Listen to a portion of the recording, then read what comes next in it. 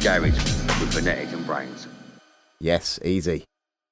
Easy, mate. Good to see you. Yeah, long time no speak, apart from the last hour that we've just been setting up. How's it going, man? Life, the universe and everything. It's cool. I mean, my normal life has been probably more action-packed than my music life recently. Yeah, but it's been all good. How about yourself? Yeah, all good, mate. Yeah, busy. Swimming in new tunes over here, which we were obviously just discussing in when we were setting up, weren't we? I had a real job whittling my list down to 10 this week. So big up everyone in garage who's bringing the bangers at the minute, because it's rolling out there. Oh mate, I just don't know what's going on, man. It's I really should do a weekly show because there's so much bloody music out there, and I know that I wouldn't be able to stay sane. It already takes me so many hours to set up a show. For me to have to spend that amount of hours every week, I think my missus would definitely leave me. But yeah, the music's on fire, bruv. There's it's been, and I'm really excited to talk about the music this week that we've picked, just for reasons of the way things are going. It's confusing to me, and I would like to know some thoughts on it, I suppose. But yeah, any interesting stuff happening on the socials this week? I haven't seen any controversies. I don't think no one's touched anyone up or been kicked out of garage this week. I think everyone's too busy on the political side of things at the moment, and with everything that's kicking off in the world. But yeah. I mean, I was looking at socials this morning because I was trying to gauge what happened in last night's boxing, but I couldn't find any mention of it, which is weird. I don't know. Maybe it is Sunday today, right? Yes, it's Sunday today. Maybe I just get my days mixed up. I don't know what's going on, or maybe I'm in the wrong place. Who's boxing? I haven't got a clue.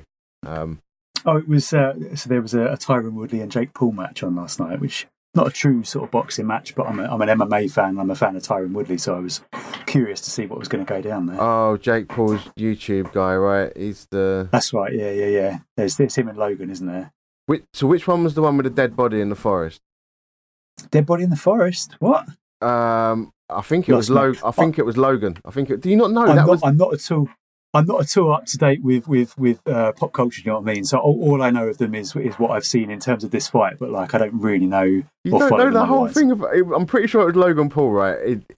That's what got him pretty much kicked off of YouTube. He went to Japan, and then he went to the Japanese suicide forest, wondering what he might find. Is that a thing? That's the thing. A suicide. Japan makes some banging garage, but it's there's a lot of social pressure out there that means that they have a very high suicide rate. I did not know that. There you go. Right, okay. They're one of the few people, sad. I think, one of the few nations that their population's actually on the decline because they struggle to meet people out there just because of the social situations. Oh, sure. But anyway, Logan Paul goes into the forest. He finds a dead body. Oh my God, we found a dead body. I can't believe we found one in the suicide forest. What was I thinking? Then uploads it to YouTube and wonders why he upset a bunch of people. Oh, shit. Yeah, just these kids. I mean, I suppose when they become millionaires off of ad revenue, they start to give less of a shit or need more controversy to get the views in. So, yeah. But I see they're like walking hype machines, aren't they? I mean, their net worth is something ridiculous. I saw the other day. I saw some post on Twitter about it, and it's like tens of millions just off of making YouTube videos. Fair fucking play. Do you know what I mean? Fair play. That KSI guy makes music now, right? He can even make music even though he's can't sing for shit. And he started off making FIFA videos, I think. My mate used to bang on about him playing FIFA. And he's now your atypical Lambo driving 20-something off of YouTube that has got more money than sense. But apparently that Anne Marie girl who made a tune with him was bigging him up, saying he was really great in the studio. And I just, the output didn't match the feedback. So I don't know. Each to their own, I suppose.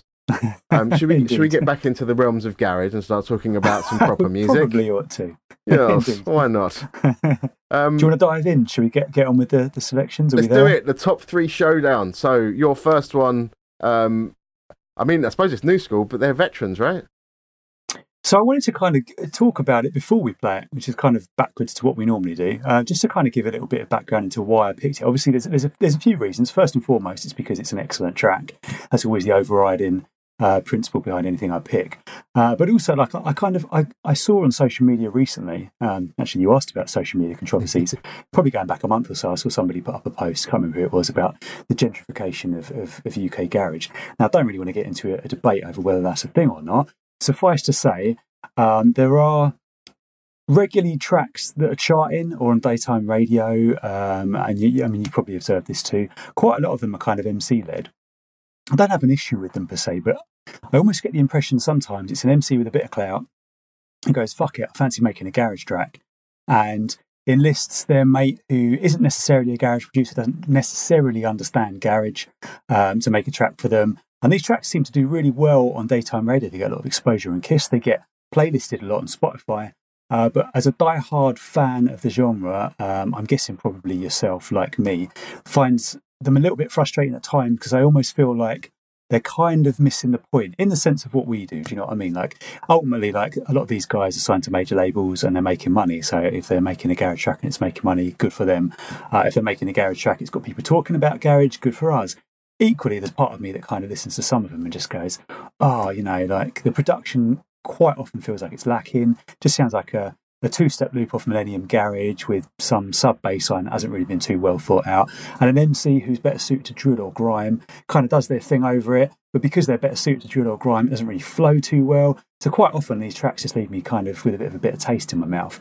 This track that I wanted to pick, yes, as you say, is from a legend of the scene who isn't necessarily known for doing kind of the darker MC-led kind of two-step, but it's fucking brilliant. And I feel, actually, if I was one of these guys that's looking to make a bit of garage, you know, I saw somebody the other day who said, oh, I fancy making another garage track. If I was one of those guys, if I was somebody at a major who is looking to exploit the sound, I'd be looking at this track as the blueprint for how to do it well, because it's an accomplished, experienced producer of the scene who's been around for a couple of decades.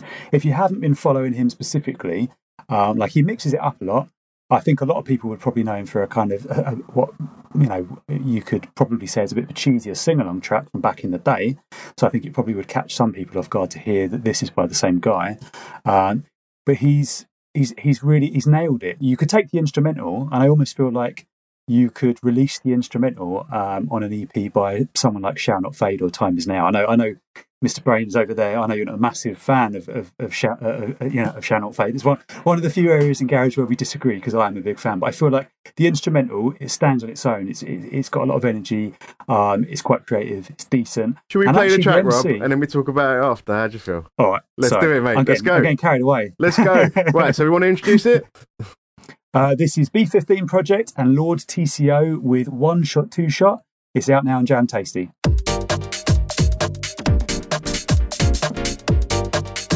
Lord, B15, TCO.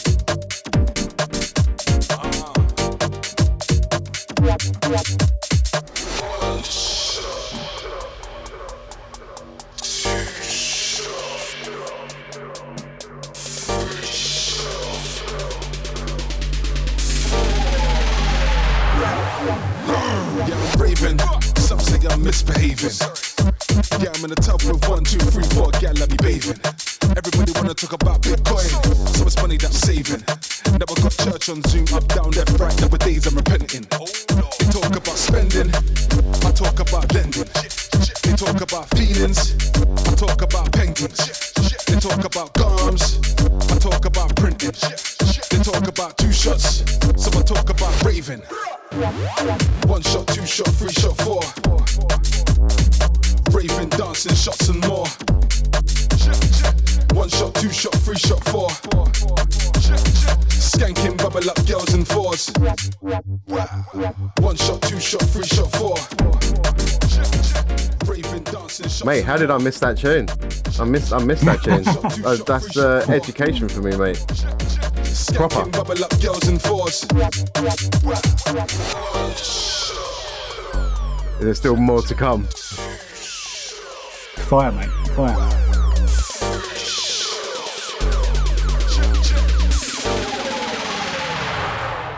Let me break this down right now.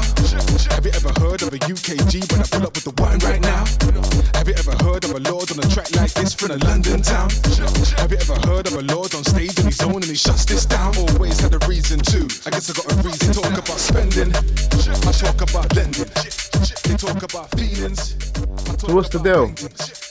What do you think on that one? Is that still playing? I think it's sick, mate. I thought I was turning it down. It wasn't turning it down. No, I can't hear it now. I think it's sick. I think Angus has smashed the production. Like if you said to somebody that's by the guy who produced Girls Like Us, right? That you would never pair the two up. So I think it's a testament to how versatile his skill set is. I think it's really slickly done.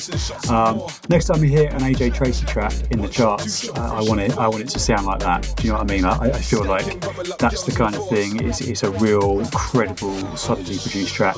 And props to Lord TCO, because I must apologise. Like I was unfamiliar with Lord TCO before hearing that track, and that's not a reflection of him or the moves he's making or anything like that. It's probably more just due to the fact that I'm in my own little bubble. I hadn't heard of him, didn't know what to expect, and it dropped, and he rolled on it, and he flows so well. It's not like somebody's gone, fuck it, I fancy making a bit of garage, and then doesn't necessarily have the kind of flow to back it up. He sounds like he fits on that track. The track sounds like it was made for him. He sounds like he was made to go on that track. Do you know what I mean? And he's a versatile guy, because I've kind of gone and looked him up afterwards, and he's obviously making some drill and some grime and hip hop bits as well. And he's like, if I'm at a major label right now and somebody plays that track to me, I'm going, shit, those two are worth looking at. Do you know what I mean? That's why I kind of wanted to flag it, because I feel like that, you know, the production's wicked and that MC has got a lot of potential. So yeah, I can't believe I missed that one. For some reason, that's not on my usual radar of. Well, I mean, I listen to everything in the garage section of Juno Download. That is my OCD in me, and I've not seen it in there, so I don't know when it dropped. Do you know what? It's only 2-3 weeks ago, something like that. I think I only came across it because it popped up on my release radar. So I got contacted a little while ago by somebody who's like, I don't know if she's like press or street team for B15 Project. But she contacted me because she was interested in me playlisting one of the recent singles on my Jazz playlist on Spotify. And I liked it, and obviously I was following B15 anyway. Is it the Millie tune? Is that what that one was? It the one a Millie? I think it was. Yeah, that's nice. Familiar. That one. Yeah, it's got like a guitar in it. Yeah. It's another example. It's a solid all-round production, right? So obviously, where I've added that into my library, like if you add things into your library, people then are more likely to pop up on your release radar. So that popped up on my release radar, and I'll admit I was expecting something a bit lighter, like because of what I'd heard recently, and then it dropped, and I was like, oh, it's pretty fucking tasty. But yeah, like had it not popped up, I'm finding that a lot these days. If things don't pop up on my release radar, there is stuff that I kind of miss, because there are certain things that go onto Spotify that don't go onto Beatport. There are certain things that go onto Beatport but don't go onto Spotify, or don't go onto Spotify for 2-3 weeks later. I think there was an MPH track recently which is on Spotify but is not available to buy on Beatport because you can download it free from the Wild Club SoundCloud or something like that. So you've kind of got all these like little nooks and crannies of distribution in the music industry where things are out there, and you're kind of lucky if you come across them. And I was lucky to have stumbled across that. But I'm glad I could flag it with you, because I heard it and I was like, BrainZ going to be all over this. Oh, mate. It shows it's a discussion about how algorithms are so important to discovery for listeners in general as well as yourself. And I think I never trust them, which is why I torture myself by listening to everything chronologically so that I don't miss it. And I still miss stuff because I'm obviously insular in the platforms that I'm accessing. That tune's awesome. I will say, from listening to the sounds of it, I remember getting vinyls back when kind of B15 Project was out, and there was and like Master Steps was making music that was of his era, and the So Solid stuff, and Mr. Shabs and all that. And I was immediately reminded of like Mr. Shabs. I don't know if he done a tune called Another One, and he done that Haters tune, which was a bit but the sound, like the way that it sounded, that was where my brain went straight away, and that was kind of the era when they came out. So maybe there's something about their mixdowns and the way that they learnt how to like do a track. It's still of that era, but I'd say it's still a banging tune. Like regardless of that, it doesn't sound like it's out of that era. I think it's just the way that I can hear it in like the way it sounds to me. I can hear the influence from that side. but wicked selection, bruv. What a good find. Yeah. Like I say, I'm sorry for kind of going off on one before we even played it, but like I was quite excited about it because I heard it, and I had this kind of gentrification of garage topic in my head, having read a few things on Twitter, and I was like, man, like if people, I know, and there are a lot of people that are kind of jumping on the garage bandwagon at the moment, right? There was no kind of organic club scene that emerged from the clubs last year because the clubs weren't open, and I think garage is kind of tried and tested. So I think maybe a lot of the bigger labels are kind of looking at garage and going, we can make something with this. If you're going to make something with it, something like that, rather than something that feels a little bit more watered down, would definitely be, I don't know, in my opinion, as a kind of diehard fan, I would prefer to hear that than someone who doesn't necessarily know about garage go, fuck it, I'm going to make a garage track and then make something that sounds like somebody who doesn't know about garage made a garage track. Do you know what I mean? I don't know if I'm making sense. Yeah, no, it does make sense. I mean, I've had a couple of tunes pop up where they're like, it's an artist that has made a garage track and I've never heard of them before, but they're doing a garage style because it's kind of popular or whatever, and it's still like decent enough for me to want to play it. But I missed this whole debate about the gentrification of garage. I mean, mainly because I try and steer clear of socials as much as possible, just for my own sanity. But I mean, who's been crying gentrification? Where's it been coming from? I don't know if it was like a crying gentrification. I think it was Scott Garcia. I think. Don't quote me on that. Because I'm much like you in the sense of like in terms of social media. I log, like I said last time we were talking, I log on, post my stuff, and then log off. But every now and then I'll catch wind of something. And I saw this post had a few responses to it, and a few people that had kind of gone like, no, it isn't. No. How can there be gentrification of a scene that's kind of been fledged in and blah blah blah? And it kind of went off.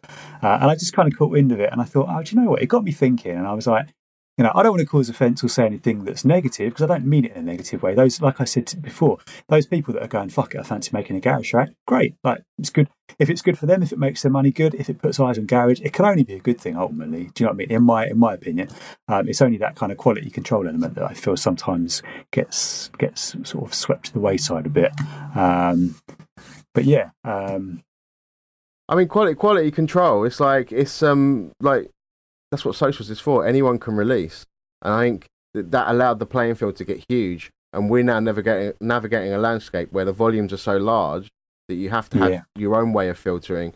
But, a lot of the time, I think the fact that it is now more of a meritocracy because labels have less control over who the anointed winners are.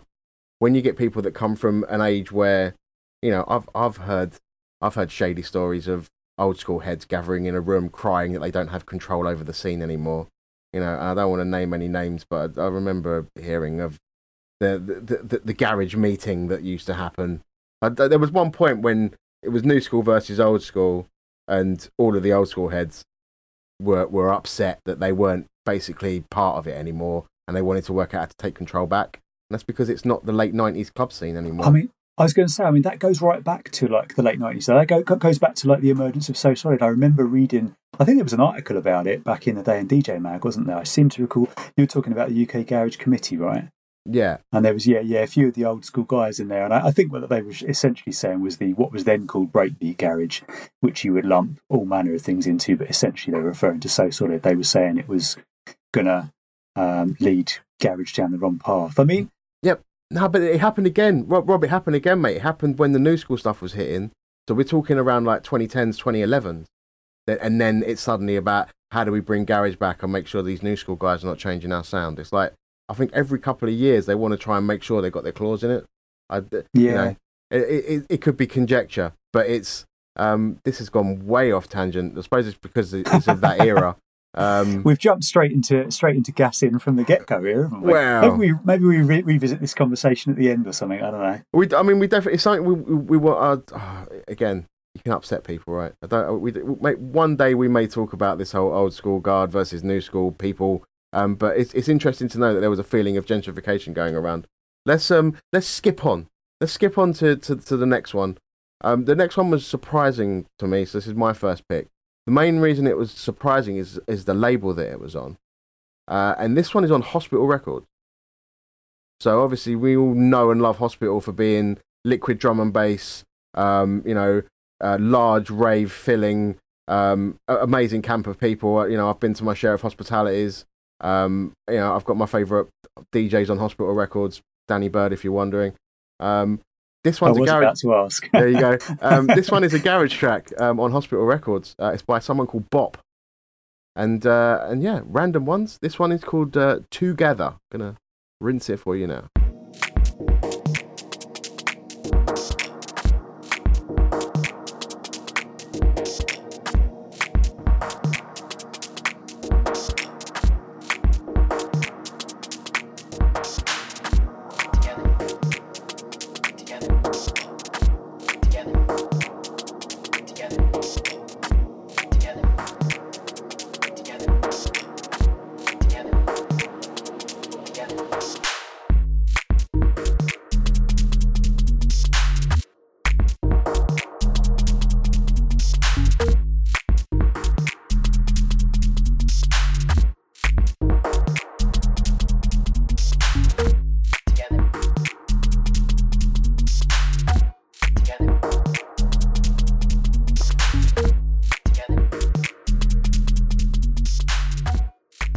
So this one got a rare wheel up from me when I played it on radio.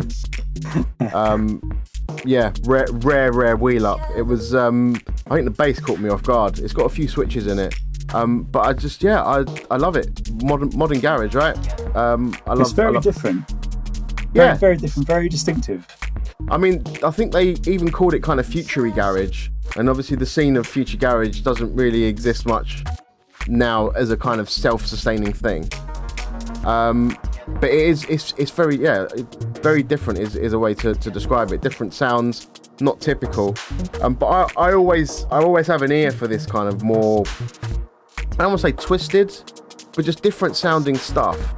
And it's kind of experimental. Yeah, completely. And it gets the hook in.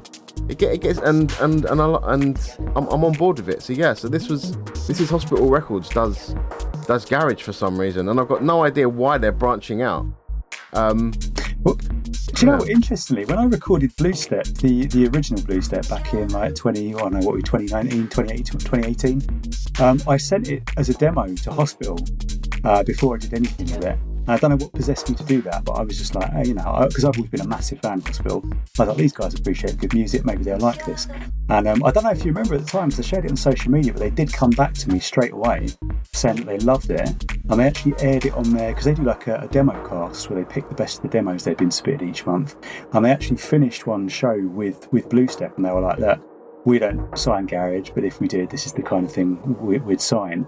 And for a while there, I was sending all my garage over to them because they kind of expressed an interest. They were like, look, keep sending us down-tempo stuff because we've got some projects we might be able to pitch some stuff to. So even back then, that was 2-3 years ago, they obviously were looking in the direction of garage at some point. I don't know why I stopped sending them stuff, actually. I really want to take that up again. But yeah, I mean, over the years, they had, what was Zed Bias's alias? Because he did a load of kind of breaky garagey stuff. No, before Mad Slinky, do you know what? I've got Discogs open. Give me a sec. Because Zed Bias put out a load of garagey stuff. Like, we're talking 2002, 2003. Let me see if I can find it. He put a load of garagey stuff out on Hospital Records back then. I did not know that. Yeah. I mean, I was confused, right? Because I just I don't know why they need to diversify. I mean, I suppose it's good, but drum and bass and Hospital as an entity doing it that way has flourished for many years, right? So what's happening in the liquid drum and bass scene that has made them feel like they need to diversify to put this record out? Is it that they loved it so much and they want to get into garage because they need to pivot, or is it that it's just someone's mate that's at the label and they decided to put it out for him? I don't know. Is it Quest? Whatever the reason is, mate, I don't mind, because if there's one thing you can always say for Hospital without fail, it's that when you put that Hospital Record stamp on something, technically the production values are always going to be super sharp. Has there ever been a sort of a lackluster Hospital Records release? Not that I've heard of. Do you know what I mean? And I followed them, the better part of 2 decades. No, it wasn't Quest, by the way. In fact, I'm on Discogs now, but I can't see it. I can see, obviously, he did the stuff in 2003 as himself with Injector. Oh, Futuristics. Futuristics. Yeah, there you go. collaboration between Z Bias, Injector, and later Jerome Stokes. But yeah, I mean, that was, you're going back to, I mean, they were producing as Futuristics back in 2000 and putting stuff out on Locked On, and then obviously jumped ship over to Hospital in 2003. So yeah, I mean, that kind of, that propensity to kind of go down that sort of slightly more experimental route has obviously always been there. If it's at the forefront again now, great. I'm all for it. Yeah, I loved it so much. I wheeled it up, and I can't wheel up tunes because I've got so many to play when I'm doing my show. It's like I don't have time to start one again. With your playlist in that, you must have been there pulling your hair out, going, I've got to mix this one in super quick. Hair? What's that? Cool. Let's move on. Would you like to introduce your next one? I shall. So I've got another one I feel would be quite well suited in the charts. It's a bit of a genre blender. I'm going to try not to talk too much about it this time before we play it. So I'll just introduce it and we'll fucking get on with it. Let's do it. This is Scott Garcia featuring Sweet FA with Anything, and it's available now on Loud Music. I could do anything.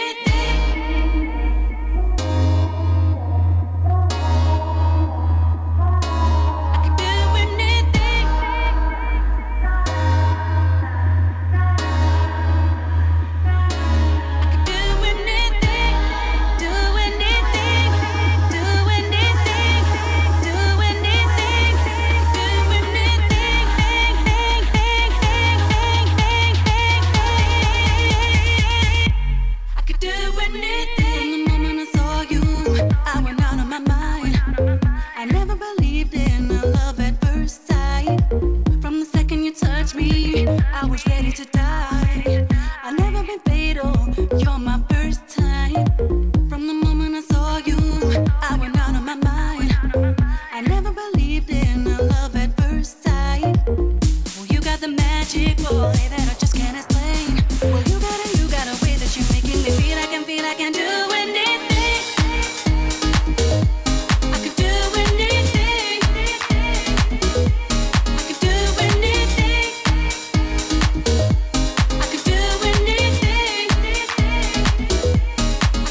All right, that's a song. It's a good recipe, man. I mean, like I was listening to it, and I think we're at this time where we're coming out of lockdown, right? And loads of people are producing dubs because, like if you look in the top 10 on Beatport or Juno, there's a lot of quiet bass-heavy stuff at the moment where people are just like, right, clubs are reopen, let's get some bass going. But actually, it's really good to hear something full vocal like that the ladies can kind of latch onto as well, right? Because it's always been a thing in garage. You kind of got that darker side of things, and then you've got the vocal stuff on, and I think it's like Matt Jan famously said, you play for the girls and the guys follow. So you need that balance, don't you, really, of like dubs and then vocal stuff. But this vocal, super familiar, like familiarity is good, right? With Monkeys, we always latch onto that shit. Leanne's done a great job with the performance. It's, she always pulls it off nicely. The production is a really nice kind of blend of genres, and I know obviously like when we were talking about this before we went on air, and you sort of said to me, "Oh, isn't that a house?" And it's like kind of like, where does house end and garage start? Do you know what I mean? And I think especially I actually touched base with Scott over it because I was like, do you know what? Actually, in terms of timing, it's really fucking clever because you've had that whole garage house thing popping off over the past few years, right? And then you've got somebody, a long-standing veteran of the scene who's known for kind of loads of these garage tunes, makes a track that kind of draws on that kind of mid-90s house influence and kind of fuses things really. Do you know what I mean? I don't know if I'm making sense here, if I'm just waffling. I feel like I'm getting too excited waffling. I'm completely I feel with like there's a lot of elements in that track where if you break it down, you just go, that's fucking brilliant timing. Like, this is exactly what we need at this point in time. I don't know how well that record's selling. I'm assuming it's probably doing quite well. I can envisage that record getting picked. It's the type of thing with crossover appeal, and I can envisage kind of crossing over and getting daytime radio play as well. Do you know what I mean? It's just great vocal performance, great production, nice blend of styles. What's there to moan about? I love it. Oh, I've got loads to moan about, mate. I don't want to be too critical. You've always got something to moan about. I have, because I'm a miserable old fat white man. That's what I do. I moan. Things are not great for me. Look. I get what he's done there. It's like you said, the position of it is amazing. It's commercial focused for lots of reasons. it's got the classic sounds in there that are kind of known in the charts. Very housey driven. In my head, I wouldn't call it garage. I couldn't. It's got that sound, that bass sound that is a kind of old garage bass. But just it's not for me. That's all. Like I understand why it's good, and I was still bopping with it when it was playing. But it's not a tune for me. But that's just because I'm not the audience. I'm not the audience that was designed for. The thing that probably that turned me off straight away, other than the fact that it was not the old sounds with house focus, was the way she's singing in triplets. Just because, are we not over that yet? Are we not over singing in triplets? It's like it was a gimmick that started and then everyone does it, and it turns me off straight away when I hear the singing in triplets. Because people have sung in triplets forever, right? But it used to be like a little bit that they'd do, and that'd be it. But now it's like every song, the whole song is it. And yeah, I'm with Snoop Dogg on this one. The hujja it's not for me.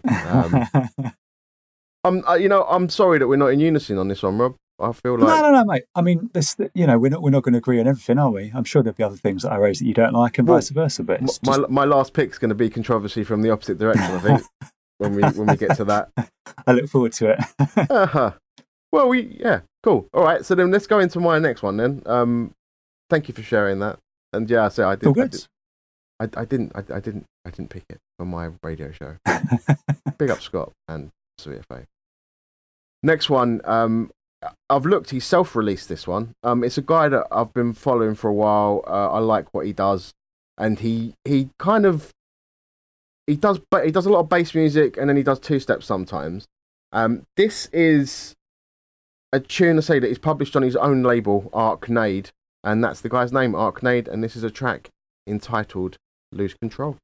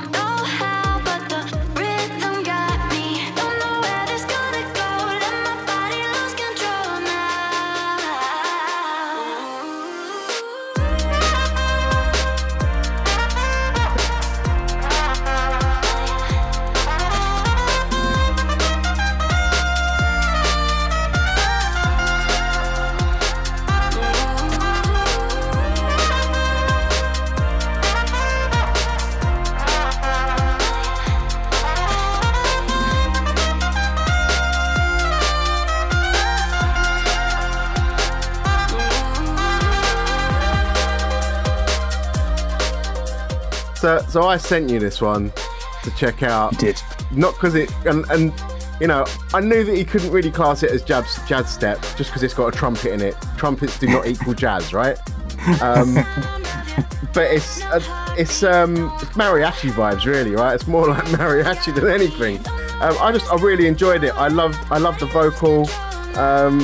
Even just the line, the techno heartbeat, it just instantly makes me feel joy, and I don't know why. And there's a nice set of sounds on it. It's modern, yet it's got that kind of the contrast of the real savage trumpet in there. I suppose kind of a lot of pop music's got that trumpet sound nowadays, now, right? So who's the guy? You know what? There's a pop song that I'm not going to think of. It's someone man. Who's someone man? You know what I'm talking about? No, I've got no idea. Anyway, I'm definitely mumbling into the bullshit era. I love this one. I love what Arcnade's done with it, and I think it's slightly different. and a bunch of sounds that I enjoy. Yeah, no, I fully agree with that. It's lovely. Like, yeah, as you say, you texted me in a week about it, and I hadn't heard it. And you say that trumpets don't equal jazz step, but the second I heard it, I did go, oh, do you know what? Now I can make that fit on my jazz step playlist, so it did go straight on there. Yeah, it's just a nice combination of sounds, isn't it? It's an interesting palette. It builds quite nicely. I mean, I'm very particular about my snare drums. I think if there's one criticism or moment I would have about it, I would just like a slightly kind of tighter snare, but I don't know. I think I hear something like that, and I sometimes, like, my head just always goes to kind of MJ Cole, and I'm just like, I want an MJ Cole snare on it, which obviously isn't practical or reasonable to expect. He's done his thing. It still sounds good. I would, if I was doing it myself, I'd make a different snare. But other than that, it's lovely. I like the instrumentation choice. I love the trumpets, obviously. I would say that when I'm slightly biased. But it's nice, yeah. I look forward to more, man. I've followed him, and I should be keeping my eyes peeled for more. Yeah, so that is, he doesn't always do two-step like that. So it's not his complete, like, some of his stuff is definitely a bit more bass house, if anything. But I do love a bit of Arcade. I think his production's strong. And I really enjoyed that one, and I think the mariachi trumpets, like, over the top but amazing at the same time. I think if you get the sort of reverb sitting right on a trumpet like that, it just sounds so, you got to get the reverb right, which he's done there, and it just gives it that extra character. It just really brings out the warmth of the tone. It sits really nicely over the rest of the instrumentation, because it's like, obviously he's got the keys there and the bass and the drums. It leaves plenty of space for the trumpet. It's well done the way the arrangement kind of does the question and answer thing there. Yeah, completely. Good stuff. Interesting artist on the next one. I've not heard of him before. Is he an up and comer? Well, actually, like, it's a bit of a cop out, because what I didn't want to do is I didn't want to obviously pick my remix of something. So what I want to do is kind of discuss the release as a whole, right? Because there's 3 versions of this. So there's the original by About To, and then there's my mix, the Jazz mix, which you're going to hear in a minute, and then there's BWK Project remix as well. I love all 3. I could easily have picked any 3 of them, but obviously being slightly biased and arrogant, I would pick my own one. Yeah, fair enough. But I just think it's another one that's got a lot of legs in sense of how it's been constructed, how sing-along it is, that really, could... I'm not saying it's going to cross over, but, if you took it back to 2000, this probably would have done quite well. It's available now in Strictly Flavour. This is Date Night by About To, and we're going to hear the Phonetix Jazz mix. Here we go. You got me muted, mate. You got me muted. It gets a bit noisy, that Phonetix guy.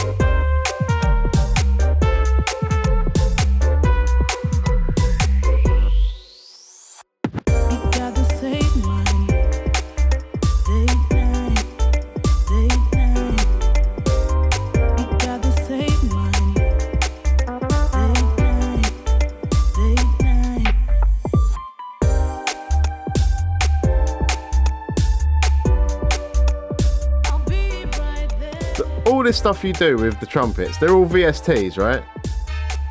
No, so a lot of audio splicing. It's complex, but no, generally speaking, I find brass VSTs sound like dog shit.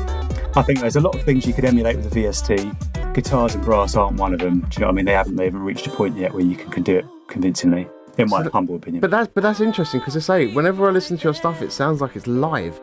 And that's why I didn't understand, how do you nail that? Well, I think it helps if you play an instrument. Do you know what I mean? It helps to kind of have that basis in it for when you come to kind of start editing recordings and stuff. And I've got loads of recordings sat there that are kind of ready to go, and then I can kind of just almost make them fit and stuff when I'm doing a remix. Talking about trumpets again, it's been a trumpet-heavy episode, isn't it? No, it's sorry, I was just kind of getting lost in that, because actually it was a while back. I'm just trying to think when I recorded that remix. Kind of going back several months now. It's been a long time coming, that release, and I think the timing in terms of it being a summer release is quite smart, because it's another one that's kind of like that laid-back summer vibe, isn't it? In terms of my remix, I've got to big up Maxime Sinclair, who obviously wrote and recorded the original, because I didn't really need to do a great deal. I feel like the original one was kind of so strong that it's a difficult one. When you get asked to remix something, I spoke with Impact about this recently on Flex, actually. So when you get asked to remix something, there's two ways of approaching it, right? You can pick it up and you can go, I'm going to do my own take on that. Or you can kind of take what's already there and build on it a bit. And I kind of felt like what Maxime had going with the original was strong enough that I didn't want to risk trying to do my own thing with it and spoiling it. So I basically took what he had and just kind of built on it a little bit, kind of put in some of my jazz step elements. So actually I think, like, you know, you could listen to it. It'd be fair to say, if you listen to my version and listen to the original, to go, well, it's not really that different. That is intentional on this occasion, do you know what I mean? Because I didn't want to spoil the vibe. And I think either one has its place on a DJ's playlist, depending on what kind of vibe they go for. Do you know what I mean? And then you've kind of got the BWK mix, which is contrasting. It's a little bit different, but it's still maintained. He's done a really good job of maintaining the vibe also. But it's a pleasure to kind of be involved with like a full vocal two-step track like that, that's got the potential to appeal to that kind of wide demographic. And obviously I highlighted it earlier, I think it's quite important to find a balance. I think sometimes, and I've observed this in the past, and particularly in the forgotten years, I mean, we've discussed it in passing, people, I think because of the nature of how music is and how in order to kind of be seen and heard, you almost have to follow trends and be topical, right? I think over the years, garage has kind of gone from being this really magical melting pot, you know, back in the late 90s, where everybody had the freedom and the scope to be really creative, and you know, you could pick a Grant Nelson tune from a mile off and a Wookiee tune sounded like a Wookiee tune, and everybody had a really distinctive sound. There isn't necessarily that same freedom to do that anymore. There hasn't been for, you know, since really the MP3 thing kind of decimated the music industry, because there's less money to be had. The way labels work is different. Everybody kind of wants a piece of a very small pie. So there's a tendency, not just in garage, but in music on the whole, for people to kind of follow suit. And I think in some senses over the years, at times that's negatively impacted garage, where everybody kind of jumps on that. Oh yeah, we're going to do the dubby bumpy 4/4 thing. Oh yeah, we're all going to do vocal two-step. There's been literally peaks and troughs where you can go, right, you could pick out a year, because you can go, oh yeah, that's when everyone was making bassline, or that's when everybody jumped ship to funky. And it was all just because people, you know, it's not criticism of anyone. Everyone was just trying to have their voice and be heard, and the only way they could do that was to kind of follow suit. So it's nice, you know, like a time like now, where, like I identified before, I felt there's a lot of kind of dubs coming out and stuff that's squarely aimed to the dance floor, to also have a balance of other things, including like this vocal two-step like this. And I think this is a really, you know, Maxime's done a really good track, a really good example of it. And Ian at Strictly Flavors done a really good job of getting some solid remixes in to come and put their spin on it as well. So all in all, whether you're looking at the remixes or the original, I think it's a strong look. So is it a new tune, the About To one, or is it an old tune? It's a new tune. So Date Night, the original one, I think was released, I want to say mid-June. Don't hold me to that. I think it was released mid-June. Oh, and then the remix is by myself and BWK a few weeks back. Oh, that's weird, because it's like, when I see About To, I'd imagine it was from way back, because I thought they didn't make music anymore, but I guess I didn't know he was back on it. Maxime's churning them out. I mean, go on Beatport and click on his profile, and yeah, like he's probably got more releases than anyone at the moment, bar MPH perhaps. You know, MPH is absolutely banging them out standardly, isn't he? But yeah, no, Maxime's all over the place. I'll have to check it out. I love how in that whole thing you were just saying, you casually threw out when MP3s decimated the music scene. just casually, yeah, MP3s decimated everything. And then there's something, do you know what? That would be a good discussion point for our gassing bit at some point, because I don't think MP3s decimated the music industry. I think the music industry's failure to acknowledge and attempts to monetize MP3s was actually what destroyed the music industry as it was. But that's there's definitely a huge discussion to be had there, and because we're already 45 minutes in, let's shift on to my last pick before we're here till next Thursday. Cool. I don't know what I can say about your tune there. By the way, the jazz step mix is amazing. I played it and it's stunning. Thanks, to say that it's. I don't want to blow smoke up your ass, Rob. You know I respect you. Top tune. If you don't own it, own it. Go and own it, and then stream it over and over again. Right, my last one. So, I've picked this. It's a bit of a weird one because I've picked a Hospital Records tune for one of these, right? So that's not really an up and coming label that we're showcasing there. Bit bad. Similarly, for the next one here, I've picked one of the new Disclosure tunes. So obviously, Disclosure are, we can talk about how talented they are and awards they may or may not have won over the years. The stunning music that they've put out in the past. The way that they've redefined certain genres and made them float on the edges and boundaries between genres. This tune that I've picked is off of their new EP. So they've dropped a new 5-tracker, and this is the one that kind of stood out in my ears. It's a 2-step number, and let's listen to it and talk about it after. It's a tune called Another Level.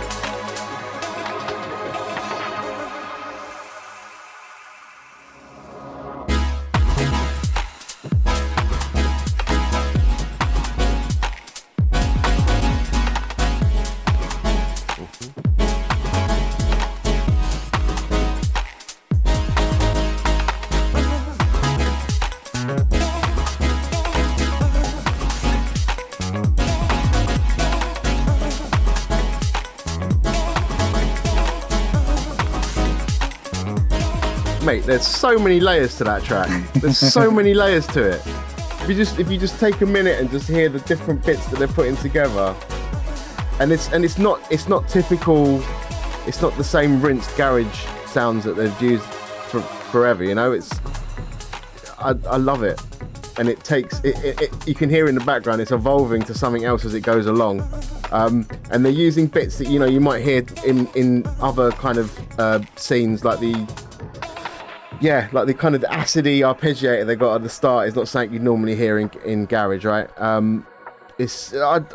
love that they've come back and they've evolved again a genre that you didn't think that you could evolve, and they've put a new spin on it. And when I heard this, so when I do my outro to my radio show, I normally like to kind of have either more mellow tunes or something that's just a bit of a twist to kind of lead you out into a kind of gentle fade out. And this was the tune I closed the show with, just because I thought it was redefining again. And it is not the kind of the peak of a set, but it is very forward thinking, and the fact that these lads, when they started, when they was like kids, and they did what they did, got as far as they did, and they're still managing to kind of stay credible with stuff like that almost, because they haven't released another album. Yeah. This is like off of a 5-tracker that they've done. They want to make sure that they're still kind of right. We're making music that we love, rather than we're putting out stuff and we need to kind of make money off of it. Yeah.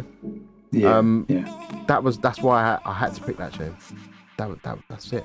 I was very much enjoying watching you enjoy it there. I could tell you were just getting swept away by it, weren't you? They're masters of that as well, you know. They kind of remind me of Basement Jacks in that sense, in that what you said, in the sense of there being loads of layers to things. You can have that on in the background, and you can sit there and you can really listen closely, and there's a lot to kind of get to grips with. Wasn't one of my picks. I don't have a problem with it per se. I mean, we were talking about Disclosure at length when we were kind of getting everything set up earlier, weren't we? And I enjoyed Settle. I enjoyed the album. It's decent. I think, firstly, the thing I'd say with Disclosure is you always know whatever you're getting in terms of the writing and the technical expertise, the way it's been put together, engineered and produced, is always going to be flawless. And that track doesn't disappoint at all. Do you know what I mean? It's probably not one for me. Just in the sense of like the subjectivity, the subjective content of it doesn't grab me as such.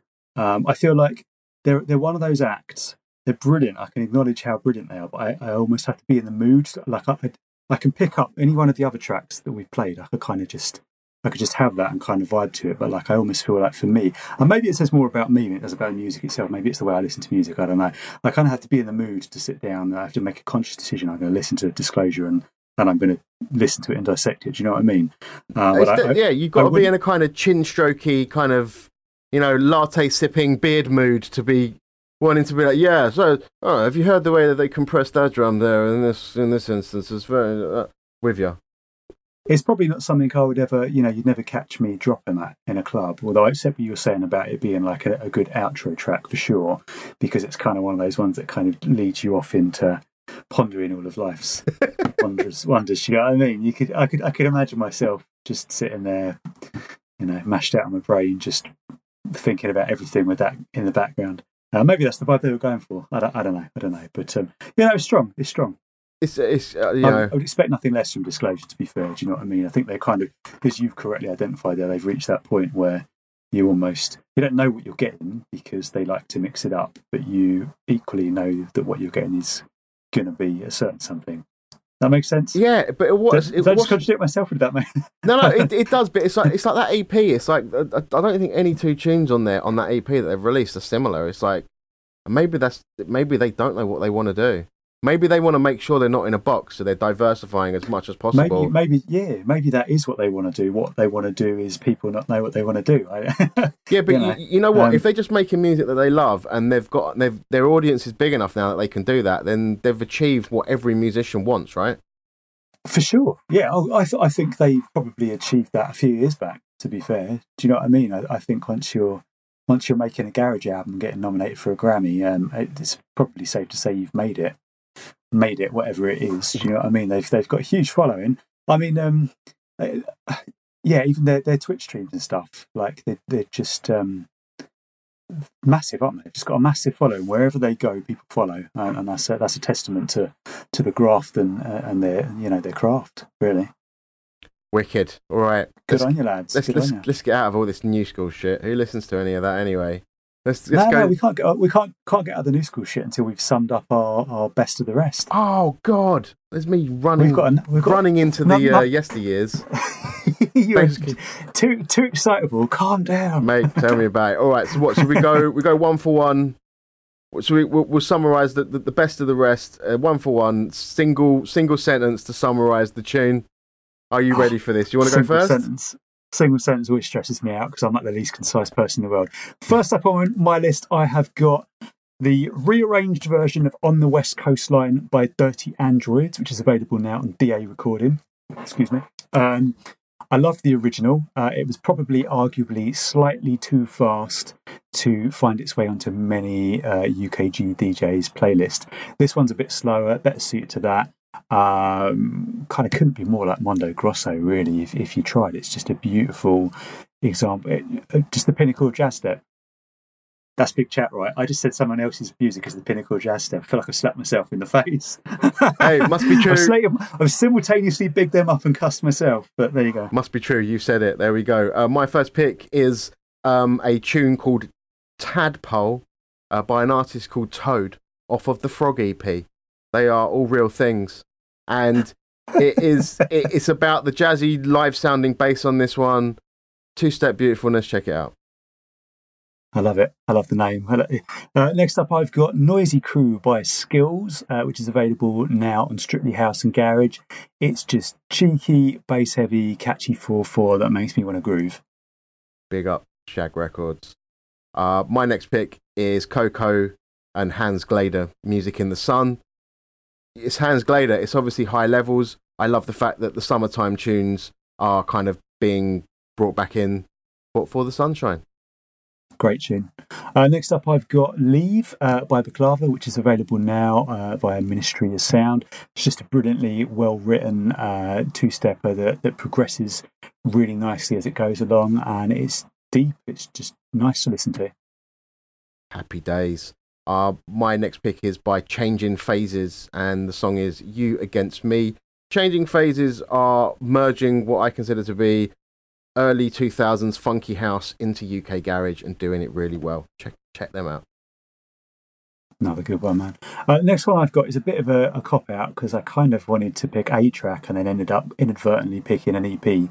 I'm going to specify Take It Easy by Eximius. It's taken from the So Good EP. The reason I mentioned the whole EP on Downplay is because it also comes with a fantastic remix, courtesy of yours truly. But I think Eximius is a prospect and a talent to be watched. He's got a real knack for this. Nice balance of high energy and somewhat laid back 4/4 that just makes me smile, and Take It Easy is a great example of that. Big up the EP, big up Andy Bizzle, each and every. Next one is I don't know how I'm going to pronounce all this. Right, so this is Now or Later and Vanished, featuring Jamie Duraz, and it's a tune called Love Like Wine, and it's the Anzai Prod remix. The song is as active as the title suggests because there's lots happening in it. It's a kind of house come garage tune, and it's got the bump to make you wobble. There you go. Nice. Next up, I have got Wilfie D with Feelings That I Feel For You. If you're searching for that online, you'll need to put that in abbreviated as FTIF for you, because if you type in Feelings That I Feel For You, it won't come up. It's available now via Vitamin D.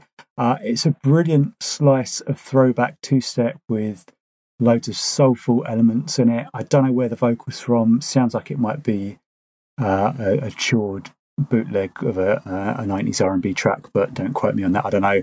Whatever the vocal is, though, it fits with the vibe of the track perfectly. Like, you could have put that out turn of the century and it would have shifted units. So big up Wolfie D. I'd love to see the punctuation in that one sentence there to keep it that long. Right, next one, Ruxel and Cafe, and it's a tune called Lua Cheia. I think it's French, and this is the Clap and MKJ remix. I opened my show with it this week. It is a lovely, bubbly two-step vibe. Nice. Next up, I've got Levon's, Perception, Ollie Rant, and El Murphy with a track called Together. It's available on Dansu Discs now. It's just a solid production, really nice vocal, smooth all round, and if you haven't heard it, you need to go listen to it. It's a top EP. City Beats, they're calling themselves, right? Wicked things. My next one, Drinks on Me times KDYN, and it's a tune called Wop Beat. This is more bigging up the whole EP. Drinks on Me, massive up and coming talent. This is probably the more savage one on there, and it was my shout. Nice. Last one I've got is Crystallize by Shada, which is available now on Kiwi Records. Just makes me smile, man. I like the beats. The beats are quirky. The drum selection is a little bit out there. The vibe of the tune just feel good. It's lovely.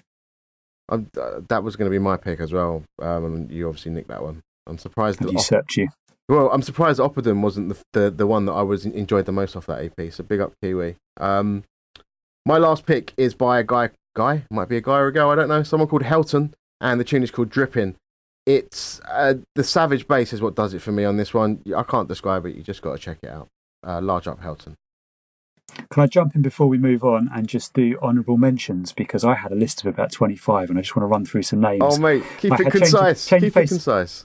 MPH, Baker, Le Duke, Hans Lady you've mentioned, Dom Scott, Oppidan, Shy Cookie and Pocket. Big up, because you all nearly made the cut there. There was so many to pick from this month. I had a real job. Nice. Interestingly, you mentioned the Oppidan tune off of that Kiwi release. Did you hear the one that came out? Was it yesterday? Yes. I can't think. Is it Yes. What's it called? Delfino. Yes, Delfino Square. Yeah, I played it. Yeah, it's fucking brilliant. I love it. Just thought I'd mention that. It was all right. It wasn't as it was an amazing tune, and I loved it. It just wasn't as exciting as some of our other stuff, and I didn't want to just go to Oppidan Gushy because we big her up all the time. But it was a bit banging tune. Honestly, I would say I played it yesterday on radio. So happy days. Right, can we now go back in time, Rob? Are we allowed, we can mate? now jump forward. Thank you for your permission, sir. I appreciate it. All right, let's talk to me about your pick for this week of a tune from the Forgotten Years.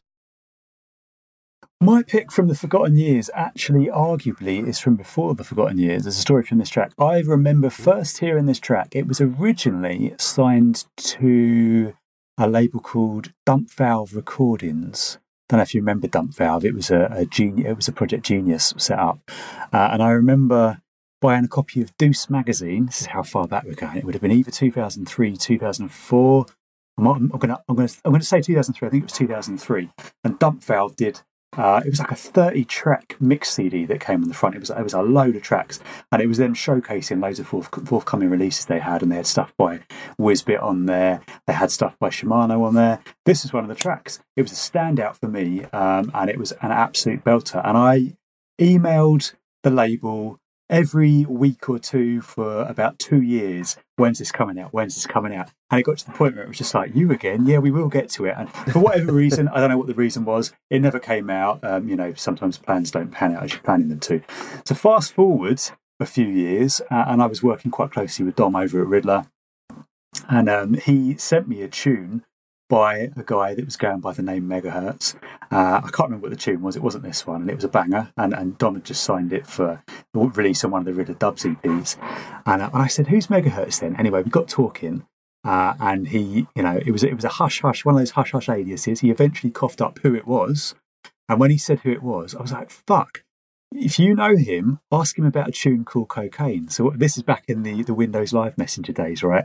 So all of a sudden he adds the guy into the conversation. And he goes, "How do you know about Cocaine?" And I was like, "Oh, mate, I've been after that tune for fucking years." Like, there was a couple of tunes that he had done that never came out. Right, so that was one of them. I said to Dom, "Mate, you want to sign, literally give him some money now, take that tune off his hands before someone else does." And Dom hadn't heard it, and he was like, "Oh, let's have a listen then." The guy sent the tune through. Luckily, he still had the masters for it, because it was one of those tunes that, it had been a few years, maybe it had gone astray. It hadn't gone astray, luckily. So we were able to get it remastered, put it out on with the VIP. This is I'm going to shut up. I'm talking so much today. I apologise. This is Megahertz with a track called Cocaine.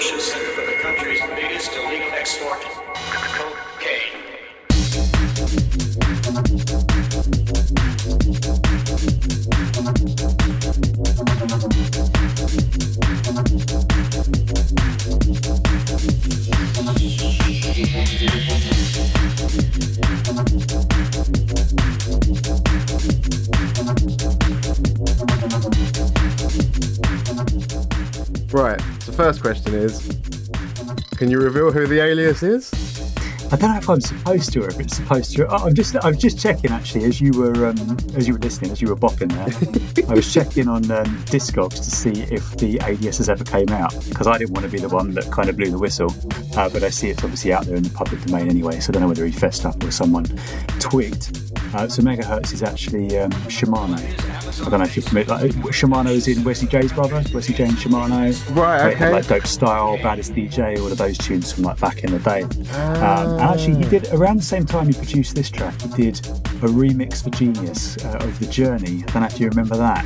No. That was equally as banging. It wasn't 4/4. It was kind of more breaky, but like the guy's just got a real knack for.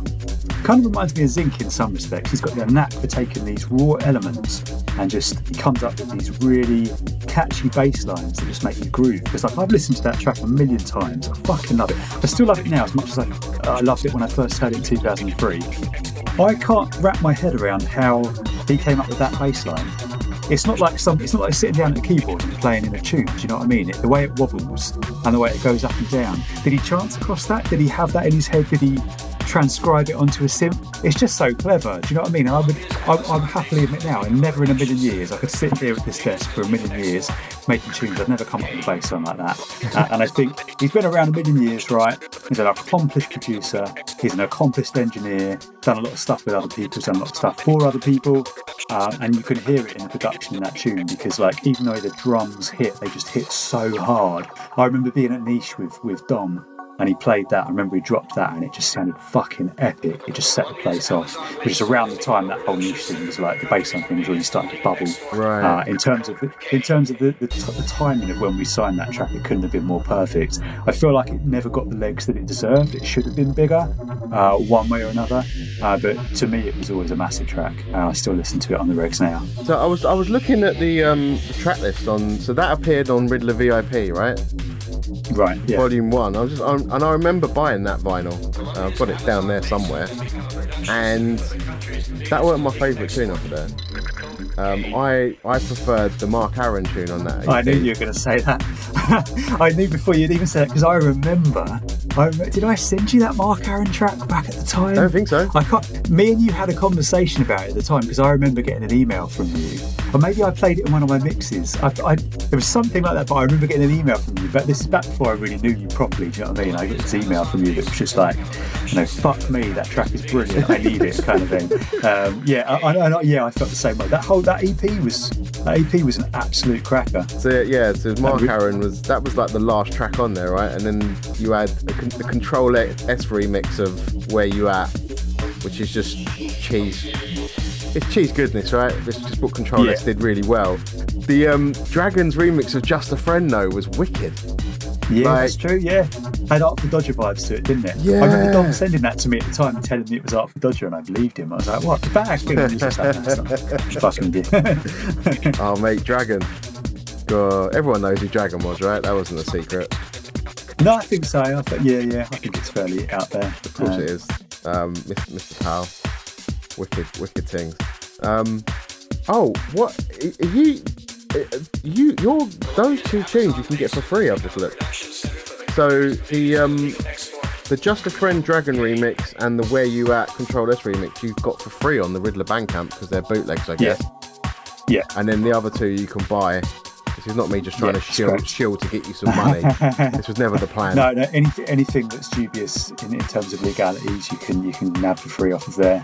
And then the originals are all paid, obviously, still. But yeah, back to the track in question. I mean, you've obviously said a lot about it, and there's not much to add. It's banging. I don't know if I've ever actually got to hear it on a huge system.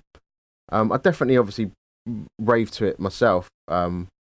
Whenever the vinyl hit the platter last for me with this one, but savage. Do you know what? Like in terms of the master and how it sounds on a big system, I might be completely accurate with this. I've got a feeling that the whole thing was pressed from an MP3 because I think by the time, obviously with a few years having elapsed, I think the original AAFF files had gone astray, or they'd gone off with someone else, and I think that all there was an MP3. So I think if memory recalls rightly, we had to kind of make best of a bad situation.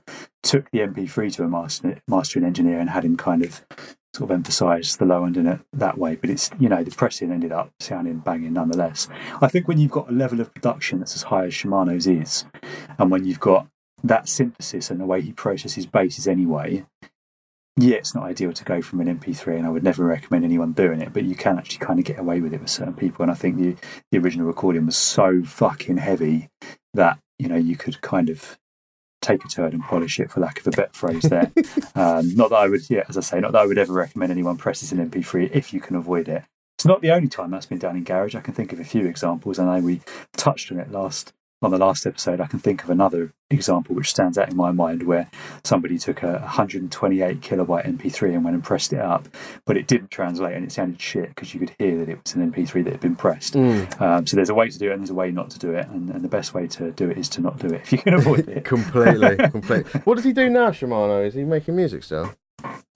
As far as I know, last thing, I mean, I lost touch with him over the years, not for any particular reason. I think like I lost touch with a lot of people as we moved away from that MSN era, because I used to just have my computer logged into MSN all the time, and whenever I was making beats, I was chatting to people and people were sending me stuff. It was a great way of keeping in touch with people, and there just isn't that anymore, do you know what I mean? And unfortunately, Tony was one of those people that kind of, you know, I lost touch with as a result of that. But as far as I know, he's still making music. He was always quite big, you know, within drum and bass circles and kind of that breaks and hardcore. So I assume he's off somewhere. I'm just on his Discogs now, actually, checking for you. I mean, the geezer's got a shitload of releases to his, shitload of credits to his name, and I'm guessing it's the tip of the iceberg. I think last thing I heard, he was concentrating on sync licensing stuff. I don't know whether that's still the case. I think he'd signed a load of tracks over to EA for use in one of the FIFA games, and he'd made a packet off that, because that's where the money is. Like, if you're making tunes, if anyone doesn't know that, and you're making music, fucking sync licensing, get in with one of the big games developers or something like that, and you're laughing. Or like MTV or one of the companies that supplies music for Catfish and Keeping Up with the Kardashians, because they take little hip hop, little instrumental beats, and they make you shitloads of money. So he was doing a bit of that. Whether he's still doing that or not, I don't know. I'm assuming he's probably there engineering and doing bits for other people, to be honest. I'm not going to say who I would suspect he's engineering for, but I think there's probably some people around that you know and that you listen to, and he's probably on the buttons along the line there somewhere. Cool. Talented guy. So I'm gonna move into my pick then. So we're into the era of the double packs. So there was a time when double packs became the thing. I love that you've come armed with examples. This is fucking great. Here's what I made earlier. Yeah. So this is Pirate Selectors 1 and 2 and 3 and 4. And the one my pick is off of Pirate Selectors 1 and 2. I don't know whether it's 1 or 2, but it's off of 1 and 2. So the Wide Boys did that, and I think they were like the ends of stuff in the studio that they didn't turn into full-fledged releases, and they ended up on this these 8 trackers that they put out. So my pick is a tune that we're gonna listen to now that was called Moonshine. Here we go.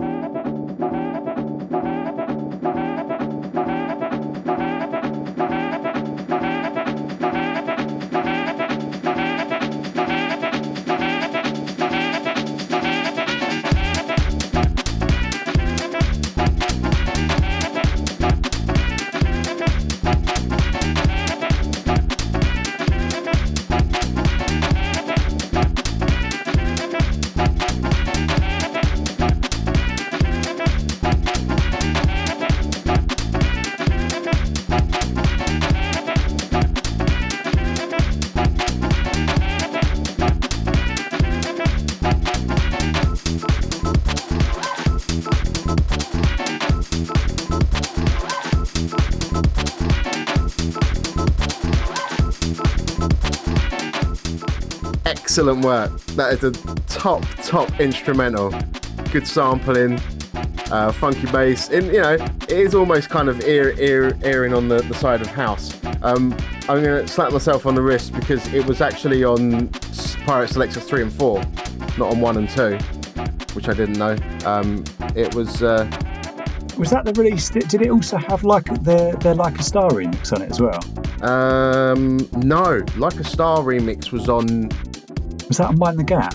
Yes, it was on Mind the Gap. I get confused. Yeah. There's so many fucking aliases. It's hard to keep tabs on. Do you know? I'm so glad you picked a White Boys track, because really we're overdue to have a White Boys track in the forgotten years. Because I feel like if there's a lifetime achievement or a lifetime service to garage award, it needs to go to Ed and Jim, right? Because a lot of people fucked off when the money wasn't there, or a lot of people fell into the habit of relying on tunes from yesteryear that they'd made. I'm not criticising anyone for that. You do what you've got to do, and if you get bookings, good for you, kind of thing. The White Boys always were at the forefront when they didn't necessarily have to be making new music, pushing new artists. You know, like that period in time, the forgotten years, they are a massive part of it, because they made so much fucking music and so much of it was banging, and there's a whole raft of tunes, maybe not the example that you've given there, it's a great tune, but there's a whole raft of tunes there that had the potential to be real sort of crossover smashes potentially. When you look at like tracks like UK Shakedown, I'm just struggling to think of names now. Going back to what I was saying about them having so many. That was Vula, right, on UK Shakedown? Yeah, that's right. Yeah, there were a few Vula tracks, wasn't there? But there was so many tracks they did around that era that was just so fucking good. And those UK Shakedown nights, man, they were a testament to that. Do you know what I mean? That's why it was such a big deal, because they had the White Boys at the helm, and you knew you were hearing the new White Boys tracks, and they had like a little stable, because obviously they had Tony South Coast Connection, who's now part of Embeds, and they had the Holden brothers, you know, who were doing big things at the time. And yeah, it's a great track though, and I think that there was that, Like a Star, and there was their Frontin' remix as well. Whoa, and but that was instrumental. That was on the other. That was on volume 1, I think. Was that the other sides? That was. Because they were all kind of on that kind of funky bass line, jazzy kind of tip.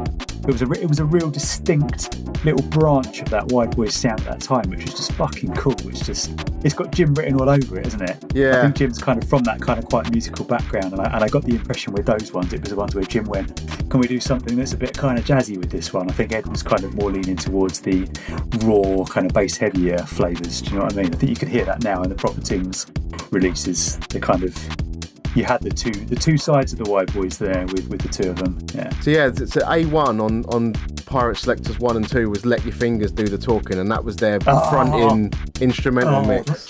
That tune, that I've forgotten about. Yeah. That was it. Yeah, because that was the instrumental version of it, wasn't it? Yeah. It had the extra keys on it, and then they did the vocal one where they took some of the keys off, I think. I didn't hear the vocal one ever. I never heard it. Yeah. Oh no, it's fucking great. I remember Ezid used to fucking rinse all those as well, didn't he, on his Kiss show? Yeah. I used to be longing to hear the next White Boys track. Bunsen Burner. He rinsed a couple of them. But then this is the other double pack, right? So this had White Boys on it as well, and this had the one you mentioned before the show, Project Baseline, which obviously that's been in many different incarnations over the years. But look, that had Domino on there, Arcane, Whiplash Stuff, Delinquent. All there's big names on here, man. But yeah, the Project Baseline that was probably one of their biggest bass anthems ever, right? It was huge. Do you know what? It's one of those tracks as well where if you've never heard it in a club, if you're a DJ, if you've never heard that tune in a club, just fucking play it in your next set, because I feel like you can't really appreciate how big that bass line is until you hear it on a club system. It doesn't translate well into your bedroom. If you're listening on bedroom speakers, it's like, oh yeah, that tune's rowdy. But when you hear it in a club, it just like the sub just shakes the whole time, doesn't it? But even the lead up to it, oh mate, it's such a nice tune to mix with because of that as well. Even those little stabs, you can cut and blend like Ezid does with those stabs, can't you, to kind of tease it, and then you've got that big drawn out drop with the ease, the pressure, and then it drops, and it's just like fucking like drop that tune and tell me that not everyone in the club is skanking, because I can tell you that it's never going to happen. It's just a fucking just a rowdy tune. And sorry, go on. Go on. The whole EP. I was going to say that whole EP you just picked up, the bassline Most Wanted. Yeah. There's not one tune on there that I don't fucking love. Like the Motherfunker. That's got Motherfunker on it, right? Yeah. Motherfunker, the way that builds and the way that drops just makes me smile.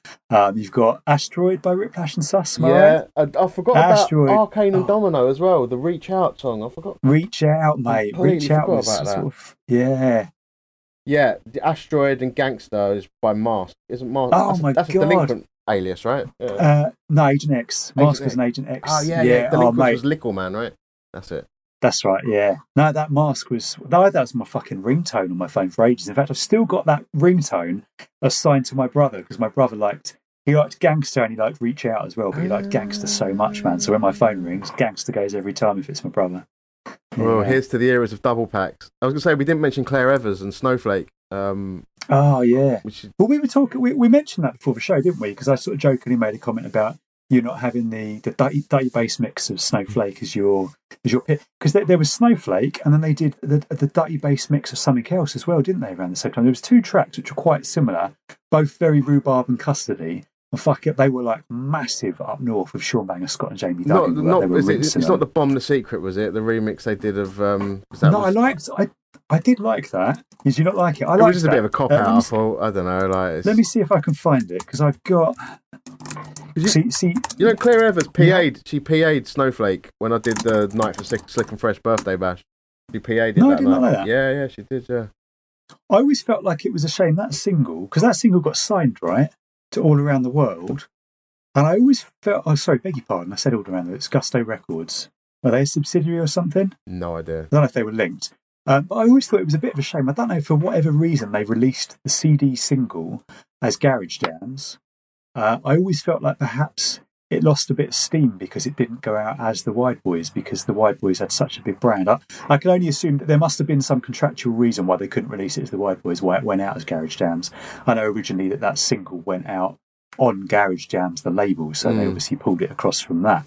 But I always felt Snowflake, Claire's vocal, the way that track was constructed, and particularly, like you said, that Bumpy London mix, the real smooth one, just had so much potential to be bigger than what it was at the time, bigger than Garage. And I don't think it really kind of broke into the mainstream. I did love the Dutty bass mix as well. Like, I loved the cheekiness of it. It was just rhubarb and custard in a garage club. Do you know what I mean? Like, the bass line just hit, didn't it? I'm just trying to find what the other track that I was thinking was, because I've got a feeling it was another one that had Claire Evers on the vocal. But I couldn't tell you what it was called. I can't tell you what it's called. The only Claire Evers ones I remember was the Snowflake and the Bomb the Secret. I don't know I can't think of what other ones they had back then, but it's like there were so many, because there was so fucking many. I mean, look, I'm on the Wide Boys discography on Discogs, right?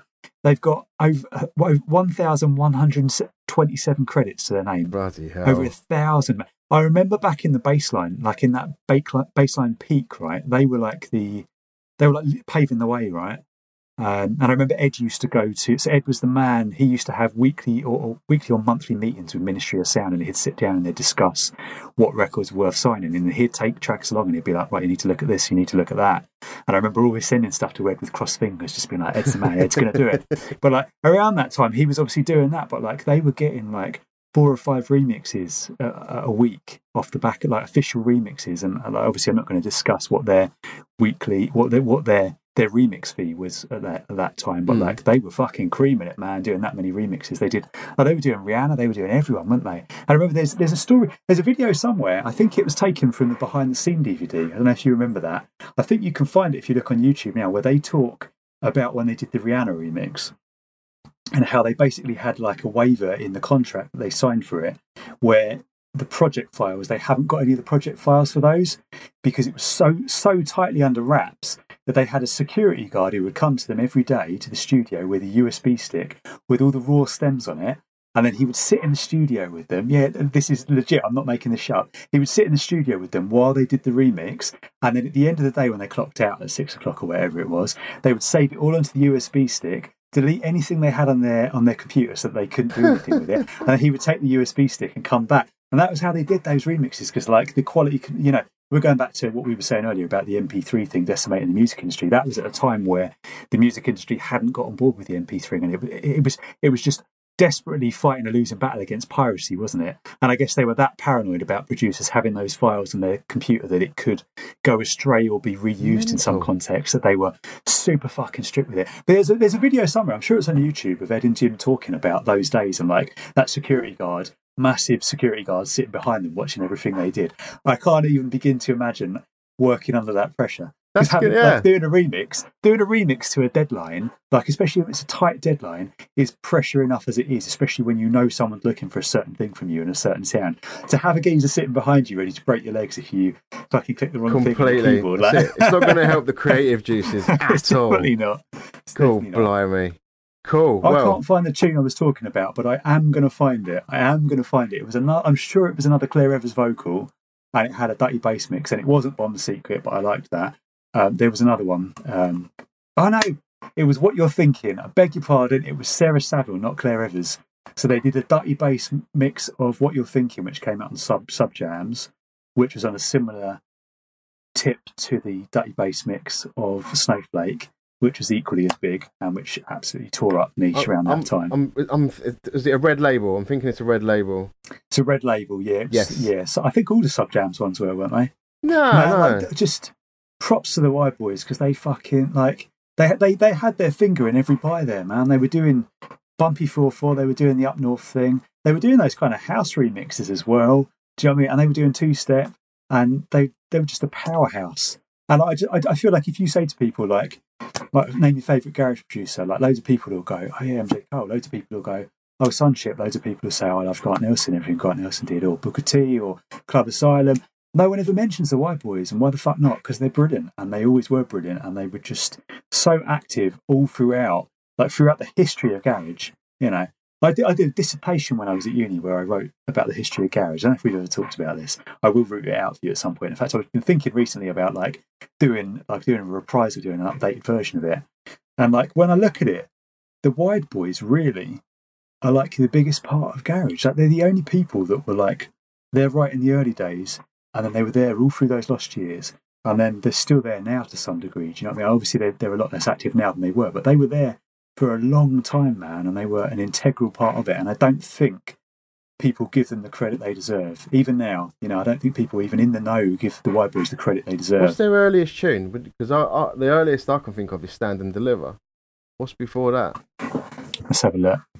I'm literally on Discord. I'm being a right fucking Discogs nerd today, and I keep going, oh, what are doing with Discogs? I mean, it's difficult to know as well because they were doing, like Jim was engineering for years before they were the White Boys, wasn't he? Do you know what I mean? So I would hazard a guess that I know for a fact that there are tunes that Jim had engineered and ghost produced for other people that you would know. There were ones that were in the charts that people don't necessarily know were by him. In fact, the reason he stopped engineering was because he did a Frankie Goes to Hollywood bootleg, which I think charted at number 15 in the charts. But he did it on a day's engineer salary. So someone came in and went, here's 150 quid. I want to do a remix of this track. And he got that for it. And then they walked away and got like a deal for like 20 grand or something where it got released as a single. And he went, fuck this, I'm not engineering anymore. And that's kind of the early days of that's kind of how the White Boys was born, because it was like, no, I'm going to do my own thing. The earliest thing that's coming up in Discogs here as an official single release for them as the Wide Boys is All I Want to Do in 98. Whether there's remixes and stuff or credits before that, I'm just going to the credits bit. What was All I Want to Do? I don't remember that tune. I think there was a few different versions of that over the years, wasn't there? It was on Union Jack Records. So there was an original two-step mix and a dub as well. I can't remember it off the top of my head. I know if I heard it, I'd remember it. The next thing they're credited for after that is, as you say, Stand and Deliver on Social Circles. Yeah, Orange label. But obviously they then fell in with the Public Demand crowd and they were just remixing fucking everything for them, weren't they? They did stuff with Robbie Craig. Oh, they were good days, man. They did stuff on Point Blank. In fact, because obviously Russ is putting out a lot of the Point Blank back catalogue digitally now, isn't he? So some of those old classic Wide Boys Point Blank releases, if you've got them if you're following them on Spotify, they're now popping up every now and then on your release radar on Spotify, which is quite nice. Because I'm going, I forgot all about that. I can't remember what it was. One came up the other week and I'd completely forgotten about the tune. I was just like, oh shit, yeah, because I hadn't heard it in about 20 years. You know what I mean? It wasn't like an obvious one. There's a good one for the Lost Years that I think might have been the Wide Boys, but it's like a label that I think's got like the Warriors. Do you know that the film The Warriors? I can't remember. It's well jazzy. I've got to dig that out and look for that. There's still lots more to be found within the Lost Years, though. They were great with the jazzy stuff. You know, I think I loved that they did the collaboration with MJ Cole as well in the Lost Years, because I always felt like that jazzier side of their sound paired up really well with what MJ Cole always did. And when they got together and made that tune, which for the life of me I can't remember what it was called, and it's going to annoy me now. Is it on the tip of your tongue? Yeah, it's going to drive me mad unless I look it up. Right. The one that come out on Prolific, right? Yeah, let me look it up, because otherwise we're both going to be seething about it later. It's just going to jar us. I swear, I can hear it. As soon as you say the name, I'm going to sing it into that tune that I've just said there. There was nothing but trouble, wasn't it? Nothing but trouble. Oh, there you go, yeah. That And wasn't you've what got I was like just those little singing. jazzy looks. No, it wasn't. There was another one as well. There was one. That UK was the one that came Shakedown is what I prolifically. was just singing. UK Shakedown. Is UK Shakedown? Was that why? Was that with MJ? I have to check that. No, I think that wasn't. I'm calling bullshit on that. But there was one that went out on Garage Downs that was with MJ. There you go. Body Language. Body Language. Body Language. That was another one with Voodoo as well. Right, we've been in this lost years for way too long, and we're running long, mate. we need to get out of it. Get back into modern day. That was fun though. Always fun to reminisce. Always good to reminisce. Say we're running an hour and a half. So let's crack on. Should we skip the gassing for now and go straight into the feedback? That might be an idea since we're running long. What do you think? Well, it's up to you. It depends on how badly you want to do the gas. We had some interesting topics for gassing. Are you talking about leaving them out? Yeah, let's do it. Let's do it next episode. That's fine, and we'll go straight into the feedback. I think because we're running quite long. Yeah. Yeah. Please. All right. Yeah. Okay. So last month we obviously had an in-depth discussion about the we were talking about Jaguar's UKG special on BBC Introducing on Radio 1, and I was saying what a good look I felt that was for Garage to kind of have that outlet on a kind of more mainstream station. And you obviously identified a contrasting opinion, which was that you felt artists might be better advised to kind of concentrate on pursuing support from smaller niche stations. No, that wasn't completely accurate. No, I just said I didn't get it. I said I didn't get it. So I didn't say that they should go on smaller stations. I didn't get it. Why it's still a thing. That was... Which is, that's your opinion. We had some feedback because actually I tagged Jaguar in the social media posts when I uploaded the stuff to the socials, and she kindly came back to us with some thoughts on why she disagrees with what was said. So I'm just going to read through that now in full and we'll see what we make of it. So we got, just listen to your show, found the question about whether Radio 1 is relevant to new artists interesting. As someone who has dedicated their life and career to helping the new generation of artists coming through, I want to say that 100% yes it is. Here is why. Purpose of my show is to give artists an entry point onto national radio. I play many artists who make tunes in their bedrooms and then the next week they're on the BBC. Very often I play acts who get signed to labels or send tunes to other dance shows like Pete Tong, Annie Mac and Danny H. They often play tracks I've premiered on my show first. I've been playing Cortez, who you say you're a fan of, because I was hyping up Cortez last week when I love Cortez. I've been playing Cortez for over a year and they got a publishing deal as a result of Radio 1 play. I would say that it's definitely something new acts should aspire to, as Radio 1 play can lead to life-changing opportunities. Introducing has also launched the careers of Prosper, Shy Girl, Tom Everett, LF System, Meg Ward, Baklava and countless others. We've built hugely active a community around the show. Many artists I play become friends and collaborate, and it's amazing to see. On top of that, we give artists opportunities to play on BBC Introducing stages at festivals like Glastonbury, Reading and Leeds, Latitude. Supporting Supporting new artists is our lifeblood. So yes, I would say it's important and crucial for any emerging artists to aspire to get played on Radio 1. Yeah, I'm flattered that she listened because I didn't think I didn't think she'd take the time to see what two old has-beens has been talking about on a podcast for the three people that are listening. Thank you for your listenership, all three of you. Yeah, I get it. I get her point, and I'm glad that she had the opportunity to respond to us and put her thoughts into it. I guess I said what I had to in the last episode, so I won't go over again what I feel like. But I'm flattered that she took the time to actually listen and come back. Thank you so much for responding, and just letting us know your thoughts. And please keep fighting the good fight for new music. I did round up in the last show that I would happily play on Radio 1. So yeah, I'm fully jealous of what you do. So best of luck to you, and thank you for what you do. And she has been repping a new single I've got forthcoming with Laura Alice as well. So thanks for that also, because that's always a good look. Yeah. It was great to see when Laura Alice has been pushing a lot that BBC Introducing has been putting her out there, and it's great for her. So I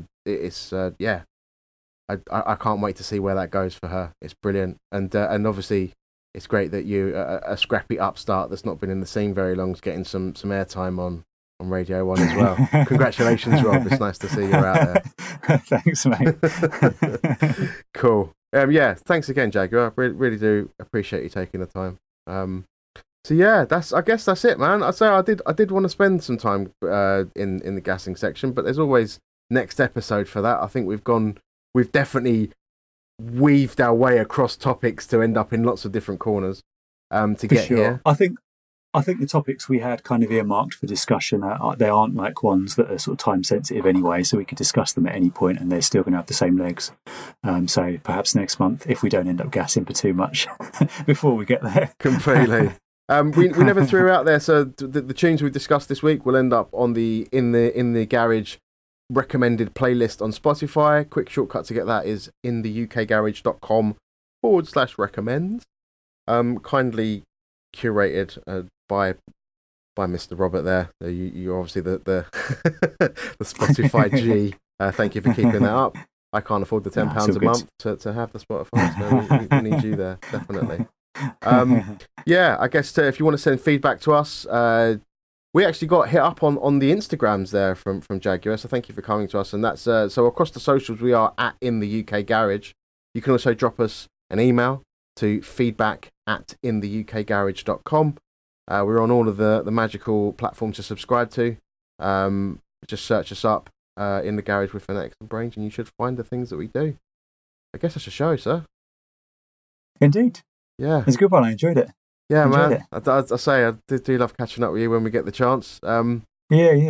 And I guess we'll throw that out here and see how many people stay awake till the very end. If you stayed awake to the very end, please smash that like, hit subscribe. All the things the kids do.